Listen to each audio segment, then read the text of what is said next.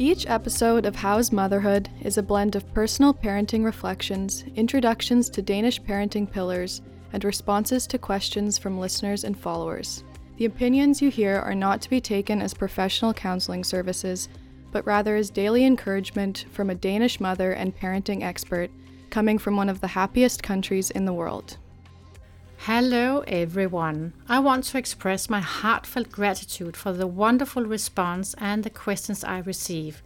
It brings me immense joy to know that parents like you can find solace and support in this community.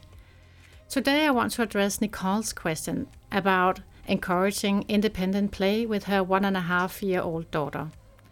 Nicole, first and foremost, let me commend you for your dedication to nurturing your daughter's independence and your thoughtful approach to finding gentle methods. It's evident that you deeply care about creating a nurturing environment for your little one.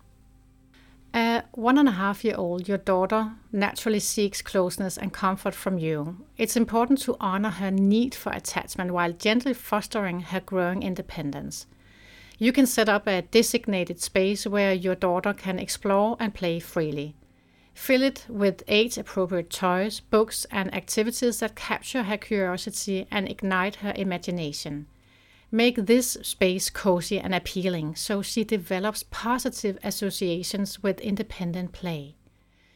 Begin by sitting with your daughter in the play area and engaging in an activity together. After a few minutes, gently explain that you'll step away for a moment while assuring her that you are still nearby. This gradual transition can help her feel secure as she explores on her own. As your daughter becomes more comfortable, you can gradually move a short distance away while still within her sight and hearing range.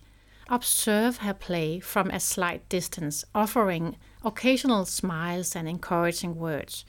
If she seeks your attention or becomes restless, respond with calmness and empathy, reassuring her that you are there for her and will join her again soon.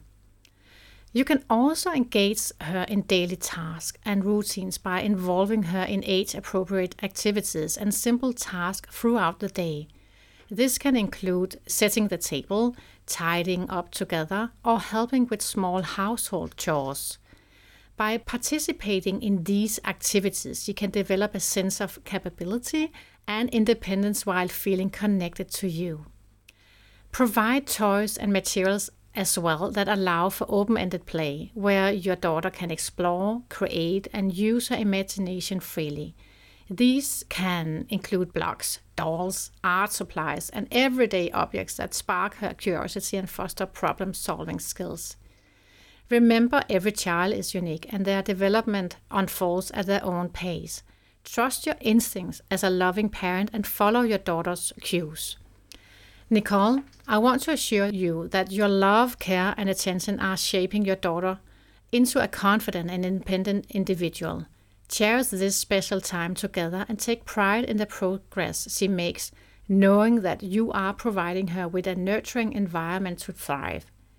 I hope these gentle suggestions resonate with you and provide valuable guidance as you encourage independent play with your daughter.